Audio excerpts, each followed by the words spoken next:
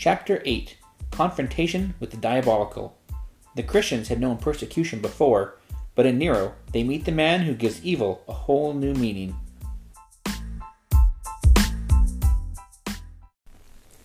During the first 6 decades of the 1st century AD, Christians were no strangers to cruel treatment. They had in their collective lore and memory the story of Herod's massacre of the children at Bethlehem, the stoning to death of Stephen at Jerusalem, and the execution of the Apostle James, son of Zebedee and brother of John. Paul had been repeatedly beaten. Finally, of course, Jesus had died by crucifixion.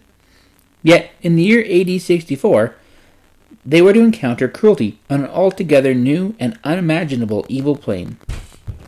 Herod the Great could at least justify his infanticidal order on the grounds of public security. A peasant movement formed around some mystically destined infant would almost certainly become political, he might have reasoned, and thousands of innocent people would, as usual, perish. Better to lose a few infants and put an end to it forthwith, he might have told himself.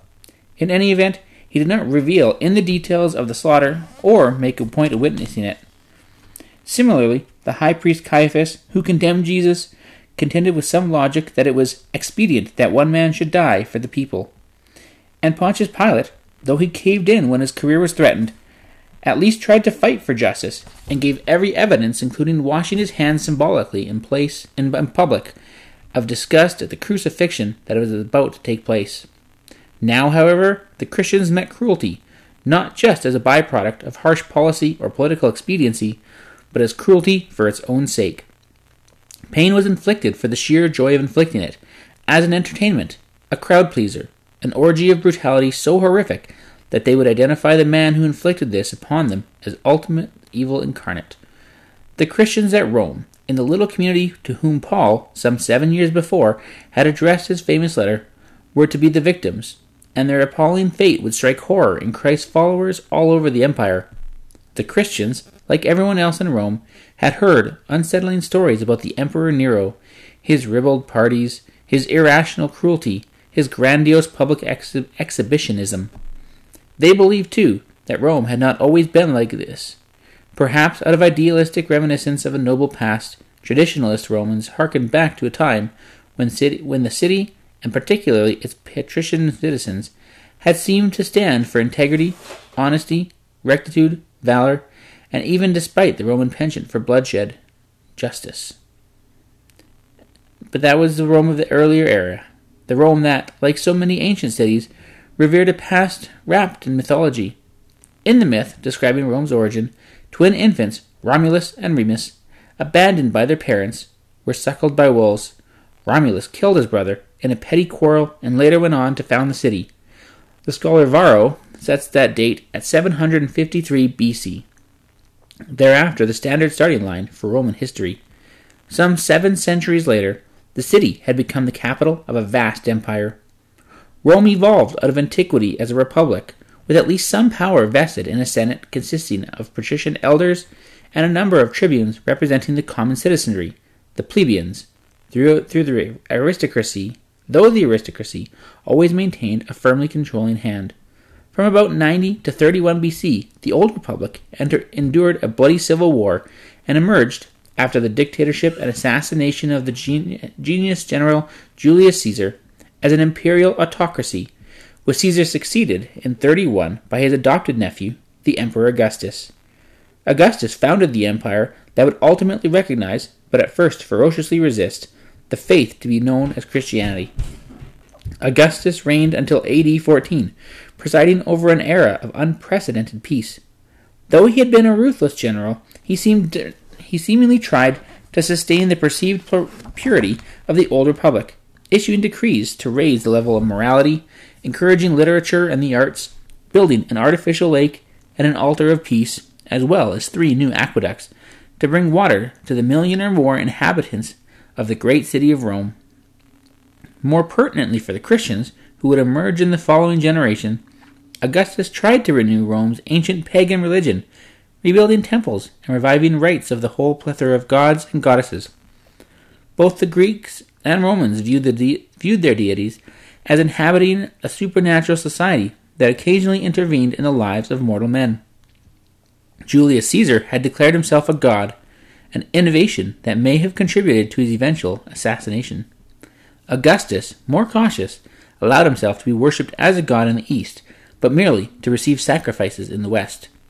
Thereafter, many of the emperors associated themselves closely with the divine and demanded that sacrifices be made to their genius or greatness, a demand that in the coming years would cost the lives of hundreds of Christians because they refused to meet it. As gods, however, even if they were not so proclaimed until after their deaths, Augustus's immediate successors left much to be desired.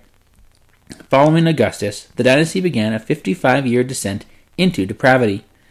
Tiberius, his successor, was in his mid-years and altogether a competent administrator, but according to his later chroniclers, slid as a graybeard into lechery and pederasty, setting up a lavish bordello of erotic perversion for his own entertainment, and sexually abusing children down to the years of infancy. Next came Gaius, nicknamed from his childhood soldier playing games as Little Boots, or Caligula, who began in his early youth an incestuous relationship with his 3 sisters, all of whom would he later farm out as prostitutes to his bawdy friends. Caligula came to power at age 24, and after 2 years of efficient administration, was felled by a severe illness that transformed the character of his reign. Now showing every sign of being mentally disturbed, he was rumored to have built a palace for his horse, equipping it with a staff of slaves, and to have announced plans to have the animal made consul of Rome. After 3 years, 10 months, and 8 days of such behavior, a group of conspirators closed the door to keep spectators out, ran swords through his breast and genitals, and quietly burned his body. This placed the stammering, eccentric 50-year-old Claudius on the imperial throne. Through haphazard coincidence, the troops stationed at Rome, first in jest and then in earnest, carried him in horrified terror to their camp and proclaimed him emperor. While far less distinguished for sexual extravaganza than his predecessors, Claudius gained a reputation for sadistic cruelty. Although some of his rulings, such as his intervention in the conflict between Jews and Alexandrians, appeared to be wise and balanced, he rarely missed an execution and took delight in watching the condemned die painfully. He also manifested unpleasant physical traits, twitching at the head, foaming at the mouth, and trickling from the nose when angry, his weak knees collapsing under him when he walked. When Claudius died in AD 54, Romans hoped for something better. What they got was something worse. In the eyes of some, the most sordid monster of them all, and none were to discover this more hideously than the tiny Roman community already called by the name Christian. Lucius Domitius Ahenobarbus, known to history as Nero, was born in December of 37 in Antium. He appeared just as a fledgling Jewish sect called the Way was encountering the rising hostility of Jewish authorities in Jerusalem. Nero's family history, true enough, did not encourage confidence. Ancient, noble, prestigious, and highly accomplished, his family nevertheless had a reputation for ostentatious cruelty, debauchery, and sexual perversion. Gladiatorial contests staged by his grandfather became so vicious that Augustus ordered them stopped. His father rather specialized in avarice, adultery, and incest. His mother, the ambitious and wanton Agrippina, had such a varied roster of courtiers that when she announced her pregnancy, her husband, presumably considering his own licentious record, declared that any child of himself and Agrippina would become a monstrosity and cursed on the state. He was yet to prove correct on both counts. Yet, as a youth of 16 when he came to the throne, Nero inspired confidence. Fair-haired, blue-eyed, he had been tutored by the venerable Seneca, the preeminent Stoic philosopher of the day, tutored, according to the historian Dio Cassius, not only in philosophy, but also in pederasty, sex with young men or boys. His perverse education notwithstanding, his mother, Agrippina, had persuaded the reigning Claudius to betroth his daughter Octavia to her son, thereby assuring him the succession. Styling himself Nero, Claudius, Caesar, Drusus, Germanicus, he announced an impressive agenda. He would improve public order, curtail forgery, and reform the treasury. Even his enemies agreed that Nero's first 5 years were marked with some creditable accomplishments. He forbade provincial governors from exploiting locals during gladiatorial shows, and he worked hard at his judicial duties. But most of his reforms went nowhere. He abolished indirect taxes, and promptly saw direct taxes increasing. He forbade Praetorian guardsmen from attending circuses and theaters, only to see unruly spectators, now unpoliced, spread havoc. He tried to prohibit the public killing of gladiators, but had to back down when a bloodthirsty public loudly demanded its return. He was himself an irrepressible entertainer. He wrote poetry, acted in skits at the palace, and sang and danced before family and close friends. Many in the public found him fascinating, even admirable, in the way that any accomplished performer is admirable. Soon, however, his fondness for celebrity ran rampant. In his increasingly elaborate public banquets, it was said, he used the whole city as his private house. The historian Tacitus, a highly skilled author with a keen eye for the corruption of power, describes extravaganza of Nero's that, he writes, was typical. The festivities took place on a lake populated with exotic birds, fish, and other animals imported for the occasion. Guests were floated out on rafts, with crews arranged according to age and experience and vice. On one side of the lake were brothels crowded with noble ladies, doing exactly what Tacitus does not specify. On the other, naked prostitutes tried to lure guests. As darkness descended, torches were lit, and the groves and buildings resounded with song and laughter. The emperor, dressed in drag, pretending to marry a man named Pythagoras, and then in front of the guests, consummated the marriage.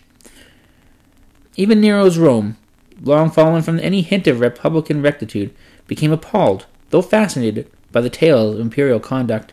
His allegedly erotic relationship with his mother, Agrippina, actually consummated, writes Tacitus, though no one knows whether mother or son initiated it, and his liaison with his 14-year-old stepbrother Britannicus. The Britannicus affair ended badly. Nero arranged to have him poisoned at a banquet. Not to worry, he told his guests as the youth lay writhing on the floor. It was just epilepsy. Britannicus was carried in convulsions from the room to die a torturous death, while the dinner party cheerily continued. His most celebrated victim was his chief sponsor and champion, Agrippina, his mother. She was doomed, it was said, by Poppaea Sabina, a friend's wife and Nero's current paramour. Poppaea urged Nero to divorce Octavia and marry her, but knew that the powerful Agrippina would prevent it, so Poppaea taunted him. He was the mere ward of his parent, she said, a mother's boy. This worked. Nero began avoiding his mother, encouraging her to spend a time away at her estates, finally plotting her death. He staged a false reconciliation party at his summer home in Bai, fondly embraced and kissed her, then sent her home across the Bay of Naples on a craft rigged to collapse at sea and drown her. The trick failed. She landed safely, and Nero panicked. Paralyzed with terror, writes Tacitus, he feared she would discover the stratagem, arm her slaves, and assassinate him. Acting quickly, he dispatched an assistant and 3 high-ranking military men to her home. They beat her with clubs and ran her through with a sword. However disgusting, even these things Rome's nobility could reluctantly stomach, because they went on in the relative privacy of the imperial circle.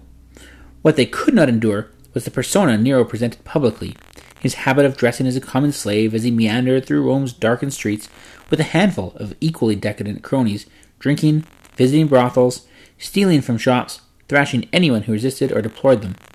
Fistfights were common, Nero proudly showing off his wounds the next morning.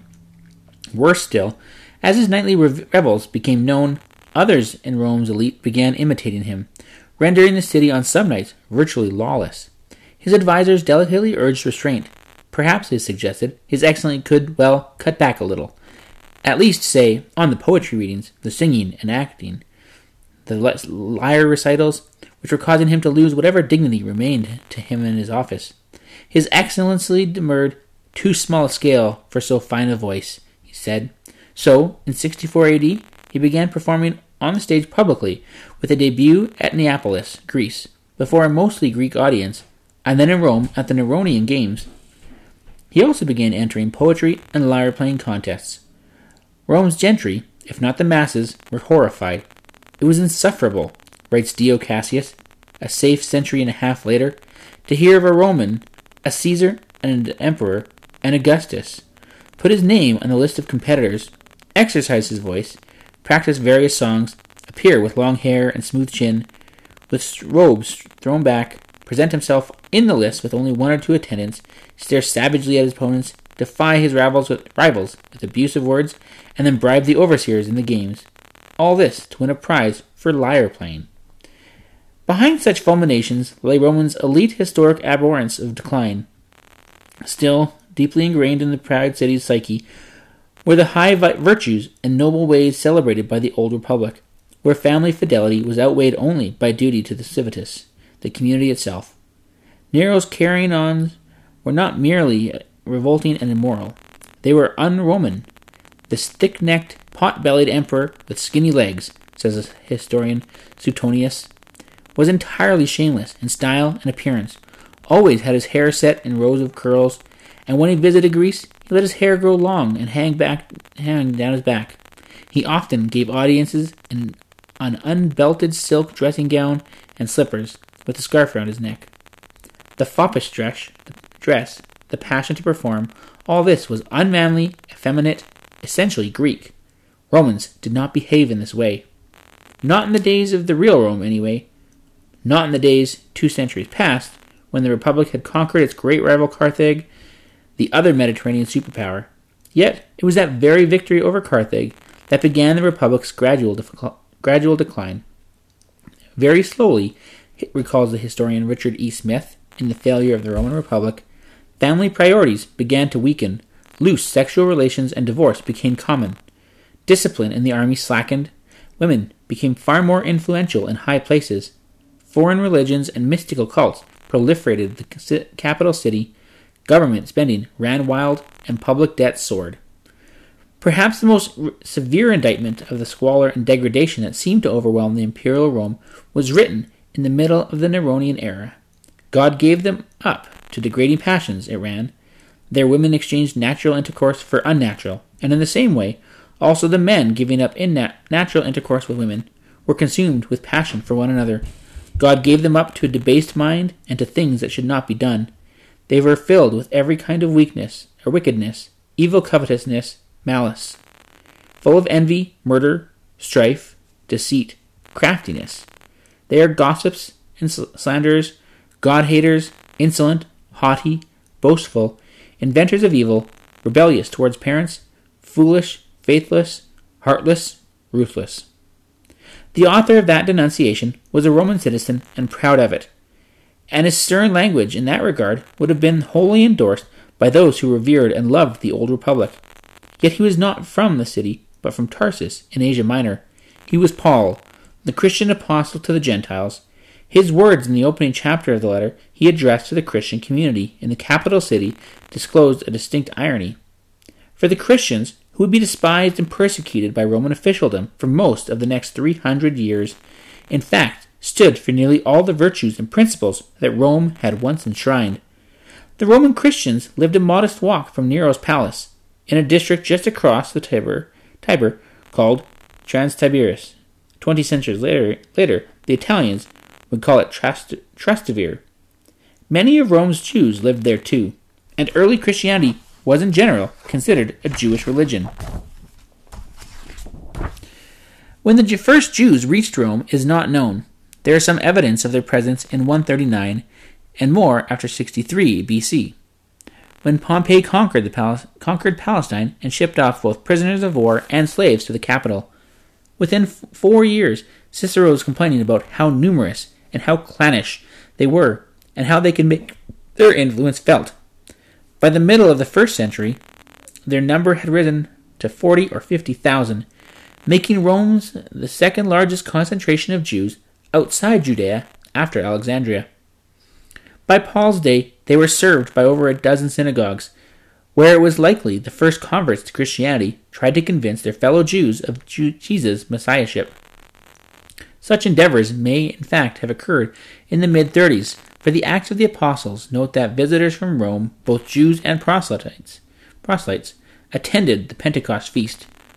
Perhaps the first evidence of a Christian presence emerges in Roman history in the year 57 AD. Tacitus reports that Pomponia Graecina, wife of Aulus Plautius, the conqueror of Britain, was charged with subscribing to a foreign superstition. A family court, presided over by her husband, acquitted her. By the end of the 2nd century, some members of her family, the gens Pomponea, had become Christian and were buried in one of Rome's oldest Christian catacombs, lending a degree of credence to the theory that the foreign superstition was indeed Christianity. There may have been other highly placed Christians early on. Paul, in his letter to the Romans, mentions a certain Narcissus, possibly Tiberius Claudius Narcissus, a senior government office holder under both Tiberius and Claudius, later executed by Nero at the insistence of Agrippina. In the same chapter of his letter, Paul greets the household of Aristobulus, a name common in the family of Herod the Great. Though Gentiles joined the movement too, Roman Christianity from the start reflected its Jewish origins. Hippolytus' Apostolic Tradition, a 3rd century manual of church order in Rome, describes the practices patterned on Jewish rites.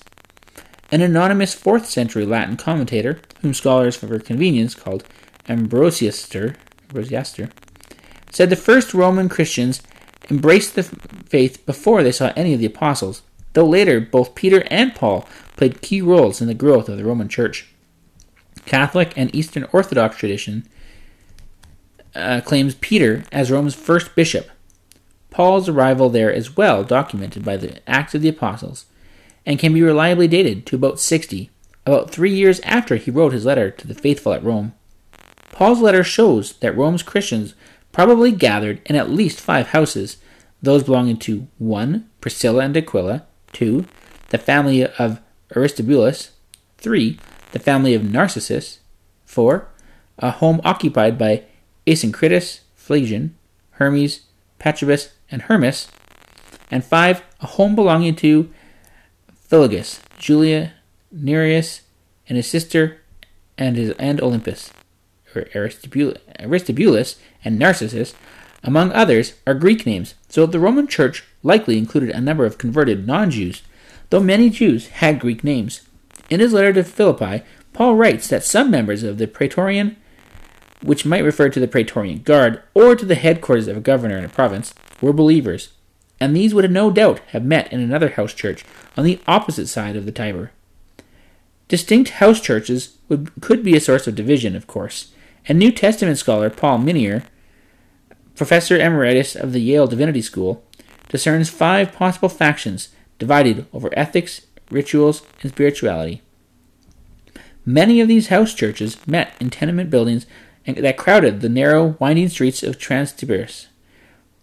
Rome, in the 1st century, had much in common with urban Third World cities of the 21st, with population density approaching 200 per acre. The tenement buildings, called insulae, were typically built around an inner courtyard, allowing light and fresh air only in the upper quarters. The apartments were 1 or 2 room affairs, with the interior room, the one exposed to the most light and fresh air, used for sleeping. Sometimes several unrelated families shared a common sitting room, but this would still be too small to permit entertaining. Since apartments had no kitchens, families cooked on charcoal braziers located near an opening. They used public latrines or chamber pots in the small spaces found under the stairs to relieve themselves. Small shops, called tabernae, were often built around the outer ring of the first floor, and the families who operated them lived in the back room, behind or slightly above the shop. Some insulae had deluxe apartments behind the shops and facing the courtyard, apartments with servants' quarters, and a room to entertain guests, or to host meetings. But even these apartments generally lacked kitchens and latrines. Privacy was thus rare. Not much happened in the neighborhood that would escape the eyes of their neighbors, writes historian Wayne Meeks in The First Urban Christians. News or rumor would travel rapidly. Riots would flare up in a moment. One such riot occurred in 49, when a theological disagreement over the identity of the Jewish Messiah seems to have erupted into a brawl. The incident is alluded to by the Roman historian Suetonius, who says that the Jews who constantly made disturbances at the instigation of Chrestus were expelled from Rome, the first apparently specific reference to Christians in secular history. To Roman authorities, of course, it would have appeared as a quarrel among Jews, merely an internecine religious squabble.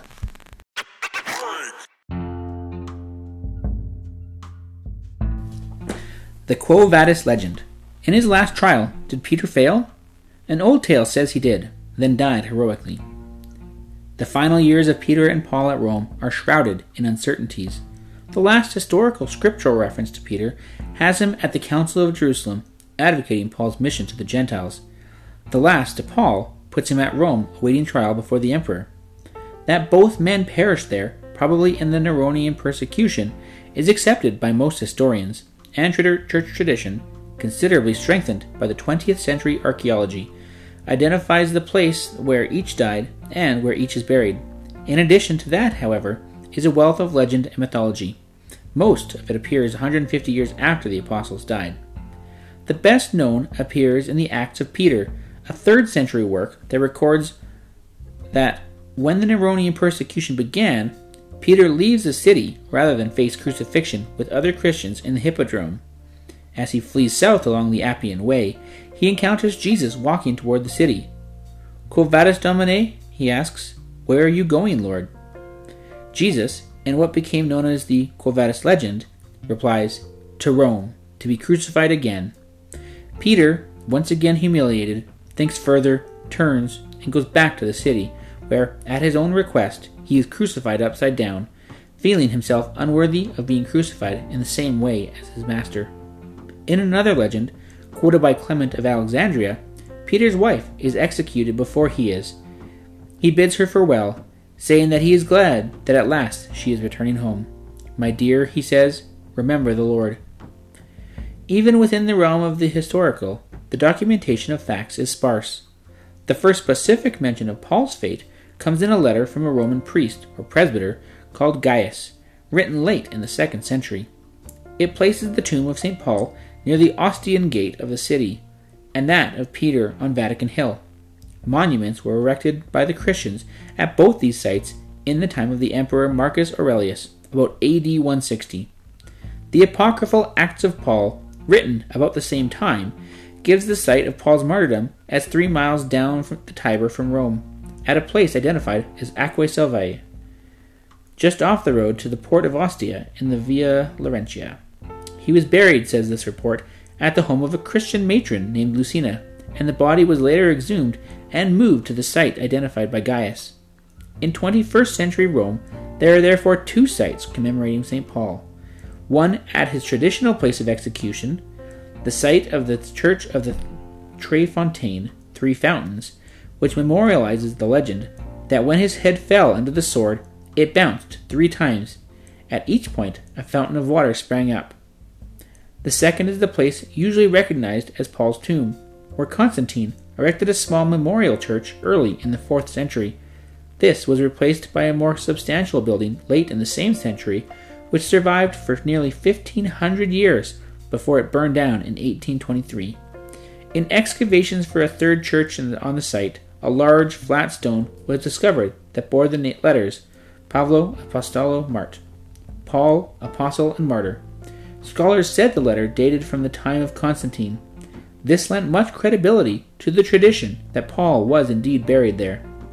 Peter is assumed to have been crucified in the Hippodrome, which stood on Vatican Hill beneath the towering Caligula obelisk, brought by the Emperor Gaius Caligula from the Heliopolis in Egypt.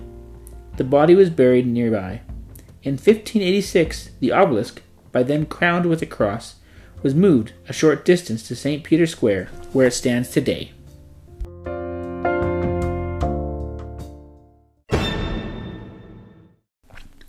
The monotheism of the Jews, their disciplined religious life, and their ethical ideals impressed some Romans, even among the aristocracy, impressed them enough for them to submit to circumcision and become God-fearers, as the Jews called them.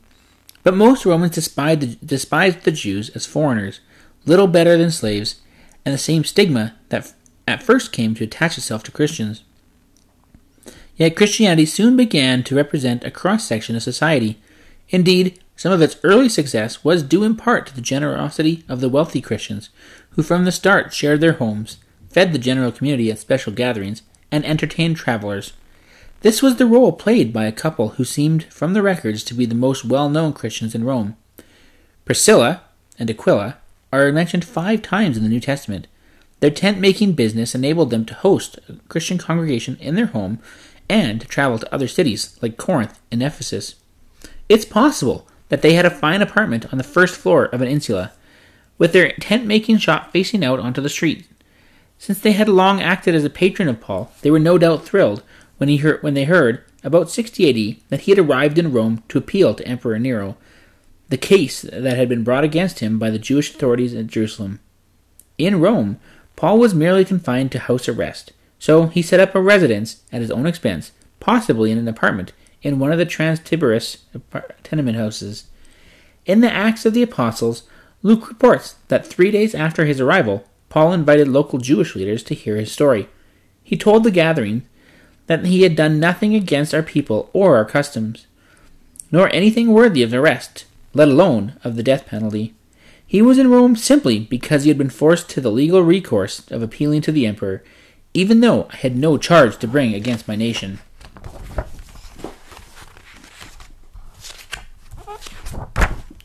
His guests appeared mystified.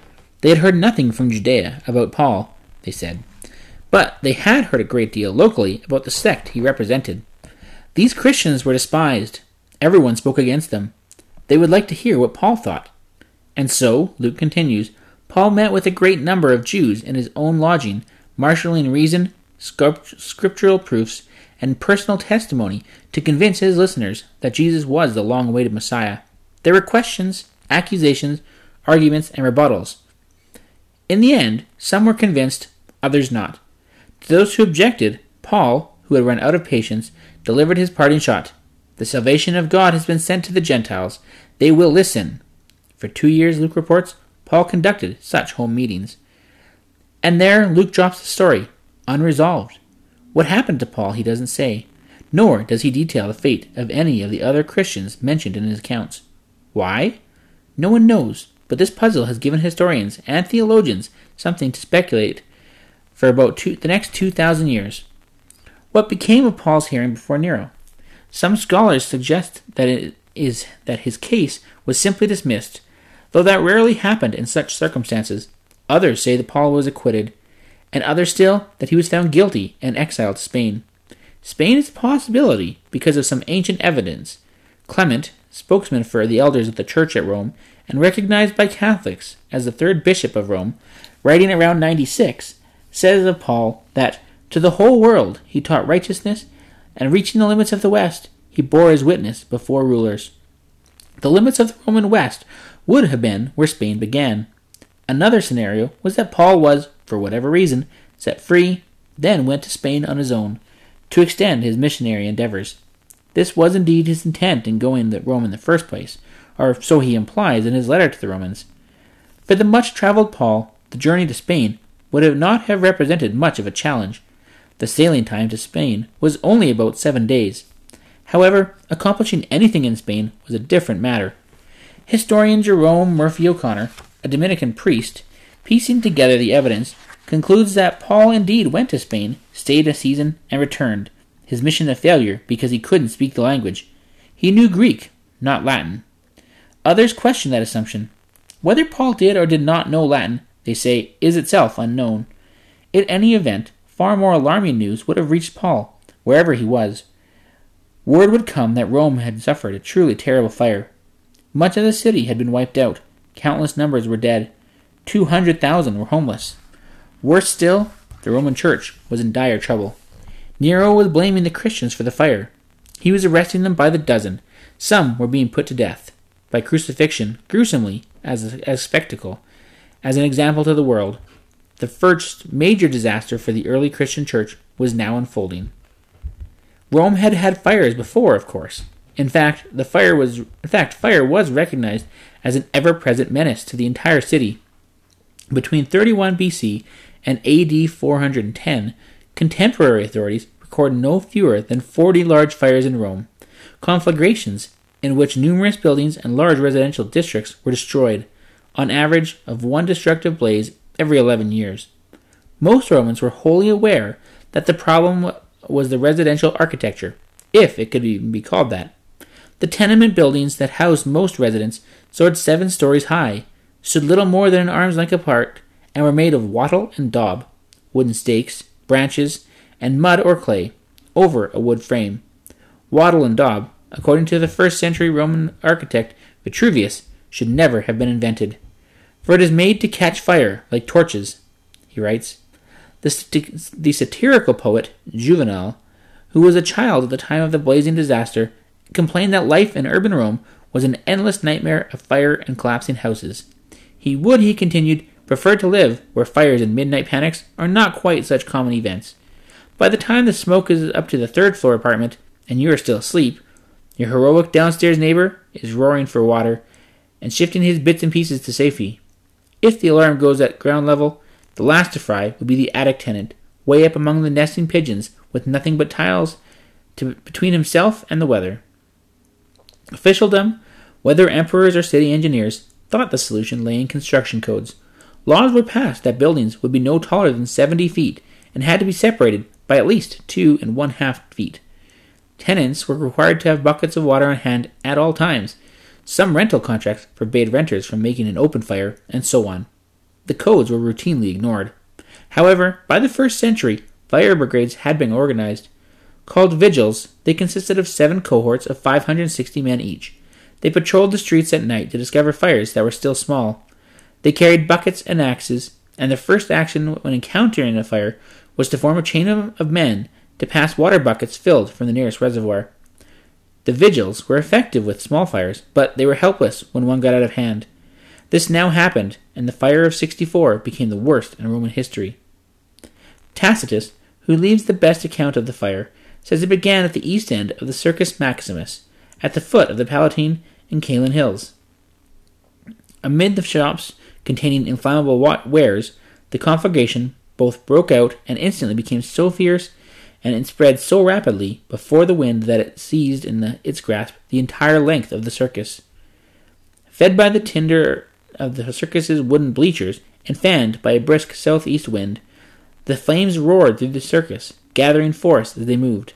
Soon, the whole valley between the Palatine and Aventine was one great ocean of fire, the flames climbing up hillsides and devouring the buildings and temples on their grounds. They raged through the narrow, twisting streets, engulfing the tenements and the barracks-like blocks that line them.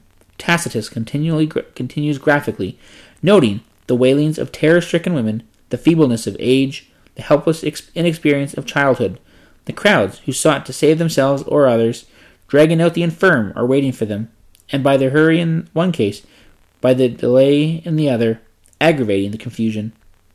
Many people were simply overrun by the flames. Some became so distraught at the loss of a home and loved one that they gave up, and even though they had a way of escape, simply let the fire sweep over them. Then there were the ugly rumors. It was said that many who tried to stop the flames were prevented from doing so, some by men who were seeking plunder, and others by men saying they were under orders to keep the fire going. Who could these be? After 5 or 6 days, the fire, having consumed everything it could, simply sputtered out. By then it had come to the root of the Esquiline hill, where the buildings had been raised already so that the fire meant nothing but the open land and sky. But before the city could even count the toll, the fire burst forth again for another 3 days, consuming the more spacious regions or districts of the city. Though this time with less loss of life, Tacitus assesses the damage. 10 of Rome's 14 districts were destroyed, 3 leveled to the ground, 7 left with only a few shattered, half-burnt relics of houses. It would not be easy to enter a computation of the private mansions, the blocks of tenements, and the temples which were lost, he writes.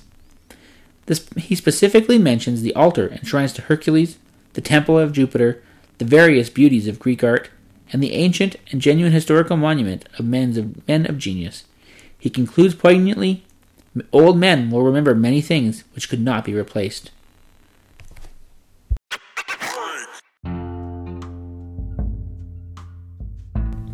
Whatever happened to the rest of the 12 apostles? Did Andrew make it to Russia? Did Jude convert a king? The fate of these and most of the others is known only in legend and tradition. The deaths of 4 of Jesus' original 12 apostles can be reasonably well established by church historians. How the others died is a subject of largely unauthenticated ancient stories, some of them quite dramatic. The first apostle to perish was, of course, Judas Iscariot, who, according to Gospel accounts, betrayed Jesus and then committed suicide. The next was James, the son of Zebedee, whose execution is reported in Luke's Acts of the Apostles. He was decapitated at Jerusalem on the orders of Agrippa, client king of the emperor, just before the feast of Passover in AD 44. That Peter was crucified at Rome in the mid-60s is generally accepted as probable, as is the death at Ephesus of the aged John Zebedee, brother of James.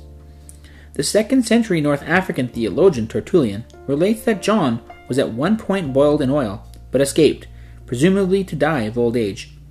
Much later legend has John never dying at all, as foreseen by Peter in John's Gospel, but somehow living on. One picturesque story has him buried, with the ground heaving above his grave as he continued to breathe. The fate of the others appear almost solely in legend and pious tradition. However, some of these stories have gradually gained historical credibility, such as the reports that Thomas founded missions in India and was martyred there in AD 72. A considerable tradition surrounds the ministry of Peter's brother Andrew. The 4th century historian Eusebius records that Andrew led a mission to Scythia on the northwest coast of the Black Sea, an endeavor, whether factual or legendary, that eventually made him patron saint of Russia. But the Greeks, too, preserve a devotion to St. Andrew, whom they call Protocletus, first called since he was the first of the 12 recruited. A brief biography published by the Greek Orthodox Order of St. Andrew the Apostle tells of his founding missions in Bithynia and Pontus on the Black Sea's south coast, then another at the city of Byzantium on the Bosphorus, which links the Black to the Sea of Marmora, where the great Christian city of Constantinople would one day rise. Andrew next led a mission to the city of Patras in southern Greece, where his preaching and healing ministry led to the conversion of the brother and wife of the Roman proconsul. The proconsul, furious at the perceived treason of his own family, ordered Andrew crucified. Andrew perished upside down on an X-shaped cross. Patras soon became a place of Christian pilgrimage. Persuaded he had executed a very holy man, the proconsul committed suicide. In March 357, the Roman emperor, by now Christian and living in the imperial capital, Constantinople, the former Byzantium, ordered Andrew's bones moved to that location. This gave rise to a further story. Saint Rule, or Saint Regulus, an Irish monk, is warned by an angel to take the remains of Saint Andrew to the ends of the earth, meaning Scotland. There he moved them to a shrine that would one day become known as St. Andrew's, and by the 21st century would be renowned for one of the most celebrated golf courses in the world. The tradition was strong enough to have St. Andrew made patron saint of Scotland. His cross, a white X, lying on its side and a blue background, forms part of the British flag, the Union Jack. The tradition of the Apostle Bartholomew, known in St. John's Gospel as Nathaniel, also reached India and was martyred there, is regarded by many historians as spurious. Eusebius records another story concerning the man Matthew's Gospel called Thaddeus and Luke's called Jude. In this tradition, Abgar, king of Edessa on the Persian frontier, who was stricken with an illness, hears of the fame of Jesus and writes him asking for help. Jesus sends a written reply, which Eusebius records, promising to send one of his disciples to Abgar. Following Jesus' ascension, the Apostle Thomas sends Thaddeus to Edessa, where he heals many sick people. One of them, King Abgar himself, who becomes Christian. This is said to happen in the year 340 of the old Seleucid calendar, which would be AD 30, the approximate date of the crucifixion, resurrection, and ascension. Thaddeus, in this tradition, eventually suffers martyrdom in Persia, as do James Alphaeus, often called James the Less, and Simon the Patriot, or Zealot, which leaves 2 of the 12 unaccounted for.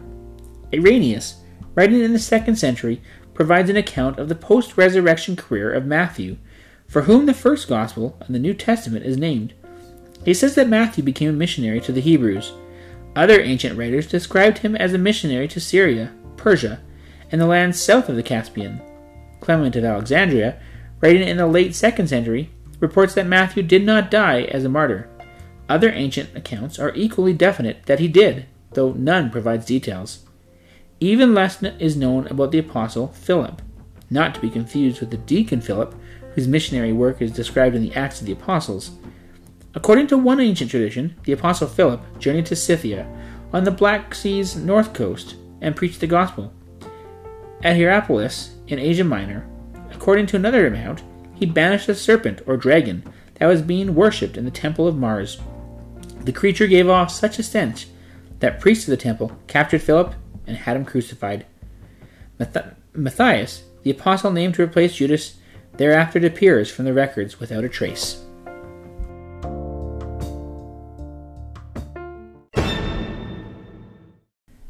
Historian R.F. Newbold estimates that at least 10 to 12,000 tenement buildings were destroyed, plus several hundred private homes. Large sections of the city had to be rebuilt at a pace that could only sacrifice quality. Meanwhile, in the untouched areas, house and room rents skyrocketed. One of the quarters to escape unscathed was Trans-Tiberis. The river had saved the whole district. Since fire insurance did not exist, a wealthy family could be impoverished if its house burned down. If it had no country estate, as many did, its fate was left to the charity of friends and relatives.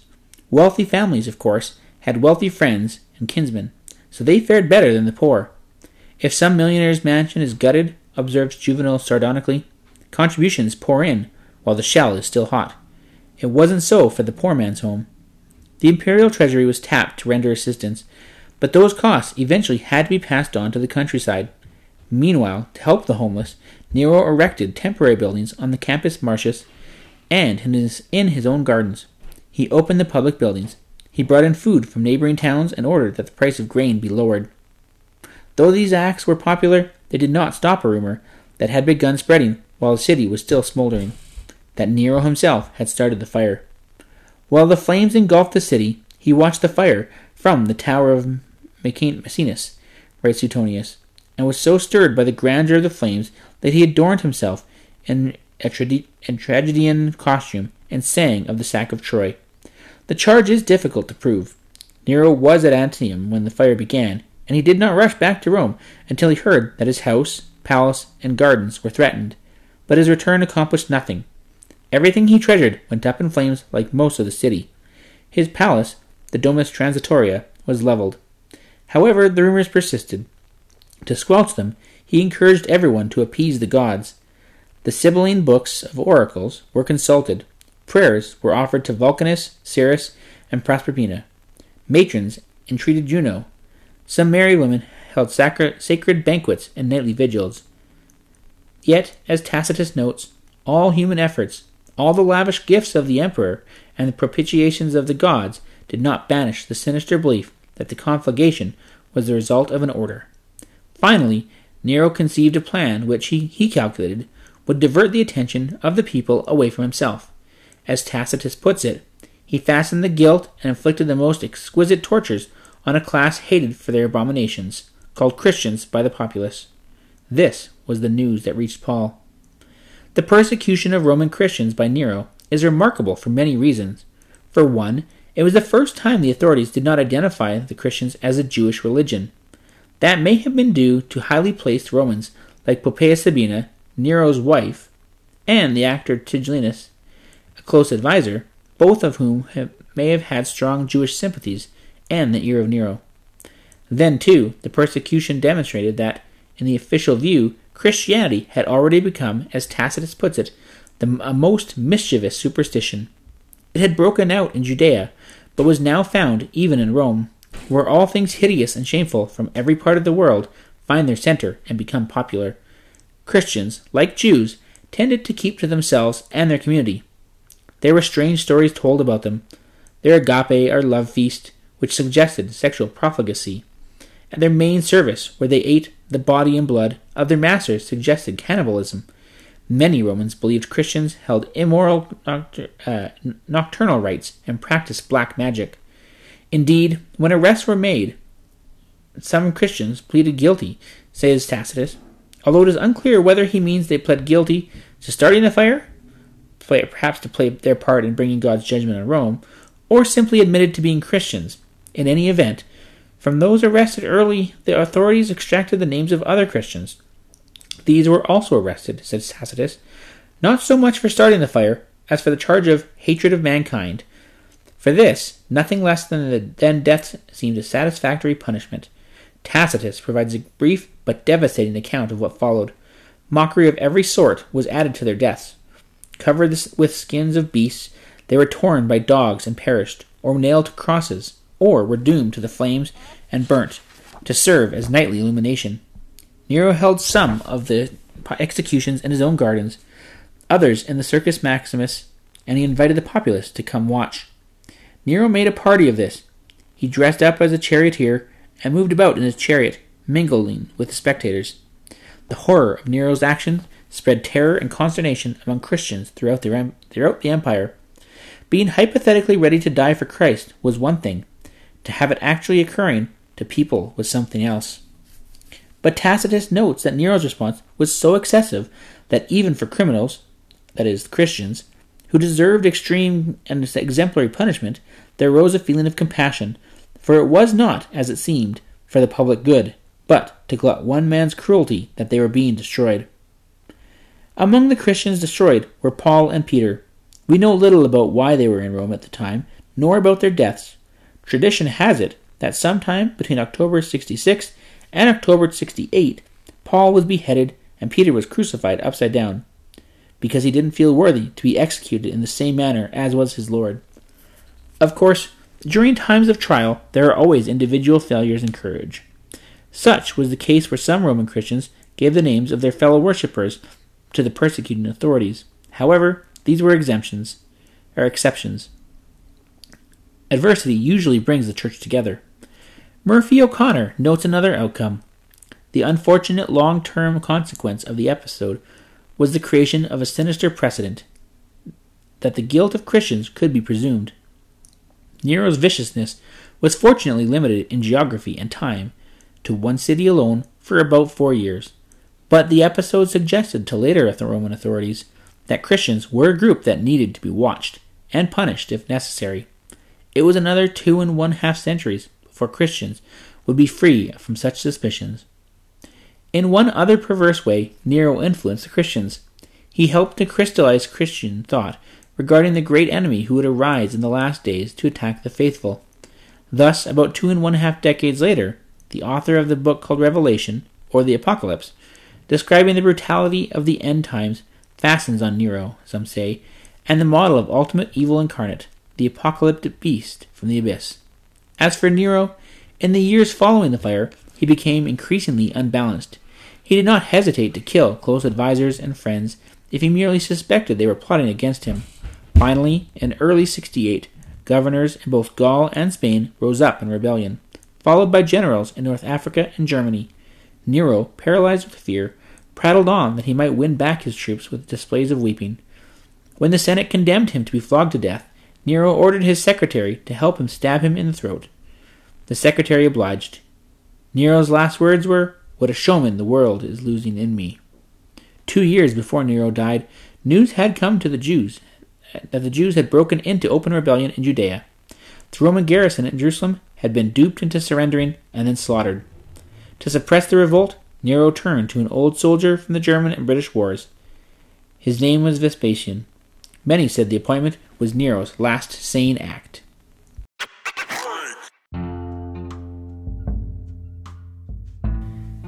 The dramatic and final defiance of James the Just.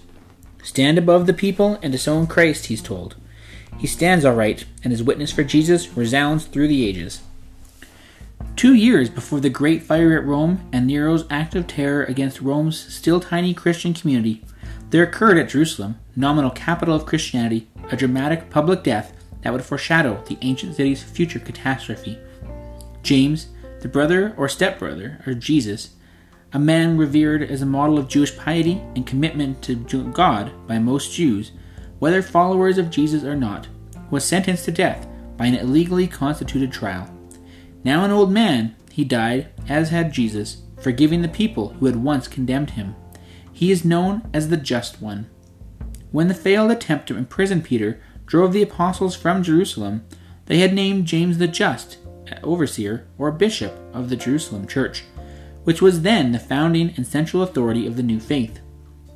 James stayed behind, a center of fierce controversy, because he believed and preached Jesus as Messiah.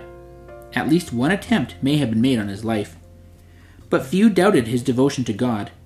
Some called him the man with the calloused knees, because as a priest, he spent whole days in the temple, praying for the city and for its people. He was holy from his mother's womb, reports the Christian historian Hegesippus, who wrote late in the 1st century and whose work has survived in the writings of Eusebius. He drank no wine nor strong drink, nor did he eat flesh. No razor came upon his head. He did not anoint himself with oil, and he did not use the bath. While some Jews accepted Jesus as a prophet, some merely gifted a teacher, and the temple rulers denounced him as the great blasphemer, James persuaded so many to become fully committed to Jesus that he alarmed the temple authorities. When many, even the rulers, believed, says Hegesippus, there was a commotion among the Jews and scribes and Pharisees, who said there was a danger of the whole people would be looking for Jesus as the Messiah. When Hegesippus used the term the Jews, he refers to the leadership, since everyone involved in the case, James included, was Jewish. The Jewish historian Josephus implies another explanation for the move toward the temple of the old man. James championed the cause of the poorer priests against the prosperous members of the high priestly household who ran the temple and formed the core of the Sadducean party. James' opponents, however, faced a legal difficulty. Though Judea at this time was formerly under the rule of a Jewish king, Agrippa II, great-grandson of Herod the Great, executions required the ratification of the Roman governor, whose authority superseded the king's. And the governor, as usual, was inclined to oppose anything the temple rulers favored. But in AD 62, the Roman governor Festus died in office. A successor, Albinus, was en route to Jerusalem when King Agrippa was persuaded to name a new high priest, one Ananus, whom Josephus describes as a bold man in his temper and very insolent. Josephus notes that Ananus was an active Sadducee, the party who were very rigid in judging offenders far more than other Jews. Acting in the break between the two governors' rule, Ananus called into session the Sanhedrin of the Judges, the high court of Judaism, something he had no authority to do without the governor's approval. The Sanhedrin summoned James to appear before it. Hegesippus takes up the story from there. They told the old man they knew he had great influence over the people, and they themselves recognized him as a just man. However, too many were going astray as regards this Jesus, that they could not let that continue. Now Passover is coming, they said, and thousands of people would be assembled in Jerusalem. They therefore directed him to stand far above the crowd on the pinnacle of the temple, to publicly repudiate Jesus, and to urge the people not to be led astray by him. Though this is not in the text, historians surmise that the council had reached a further conclusion. If James refused to do this, he stood condemned under a section of the Old Testament book of Deuteronomy that provides the death sentence by stoning for anyone convicted of leading the people astray. A modification of this penalty allowed the victim be first cast down from a great place, then be stoned if still alive. So James knew exactly what was coming. But he also knew that they had provided him in his last years with a superb opportunity to bear witness to the whole assembled people on the occasion of their most sacred feast. Thus he agreed and was taken to the pinnacle above the crowd. "Now tell them," ordered his accusers, what is the gate of Jesus?" Meaning, where was Jesus leading them? James' response rang out to the hushed crowd below. "Why are you asking me concerning Jesus, the Son of Man? He sits in the heaven at the right hand of the great power and is about to come upon the clouds of heaven." The crowd became frenzied, yelling, "Hosanna! Hosanna! Hosanna to the Son of David!" It was the same cry Jerusalem had heard 30 years before, when Jesus had entered the city on the back of a donkey, symbolizing that he came in peace. Realizing they had bungled the job, Hegesippus recounts, Ananus' servants hurled James from the parapet. The populace must be shown, they reasoned, that this kind of defiant conduct does not pay. People rushed to the spot where he had crashed to the floor below him. They found him still alive, and echoing the prayer of Jesus, I entreat thee, Lord God, our Father, forgive them, for they know not what they are doing." In response, one of his condemners took a club, which was used for beating the water out of a washed clothes, and bashed him to death. One version says they placed a stone on him and bore down on it, crushing him. Thus perished James the Just, kinsman of Christ, who emulated him in life and death. "The fruit of righteousness is sown in the peace of them that make peace," says the epistle that bears his name, James, the book of James. Or, as J.B. Phillips would translate it, "The peacemakers go on quietly sowing for a harvest of righteousness." The troublemakers, however, were about to produce a very different kind of harvest. For the moderates in the temple, what Annas had done was intolerable. They sent a protest to the new governor, Albinus, who was now in Alexandria, who dispatched a warning to Annas that he had acted outside the law. Hearing this, King Agrippa promptly fired the new high priest after only 3 months in office. Annas became one of the first to perish in the coming catastrophe, a catastrophe that the events surrounding James' bold testimony and death had made inevitable.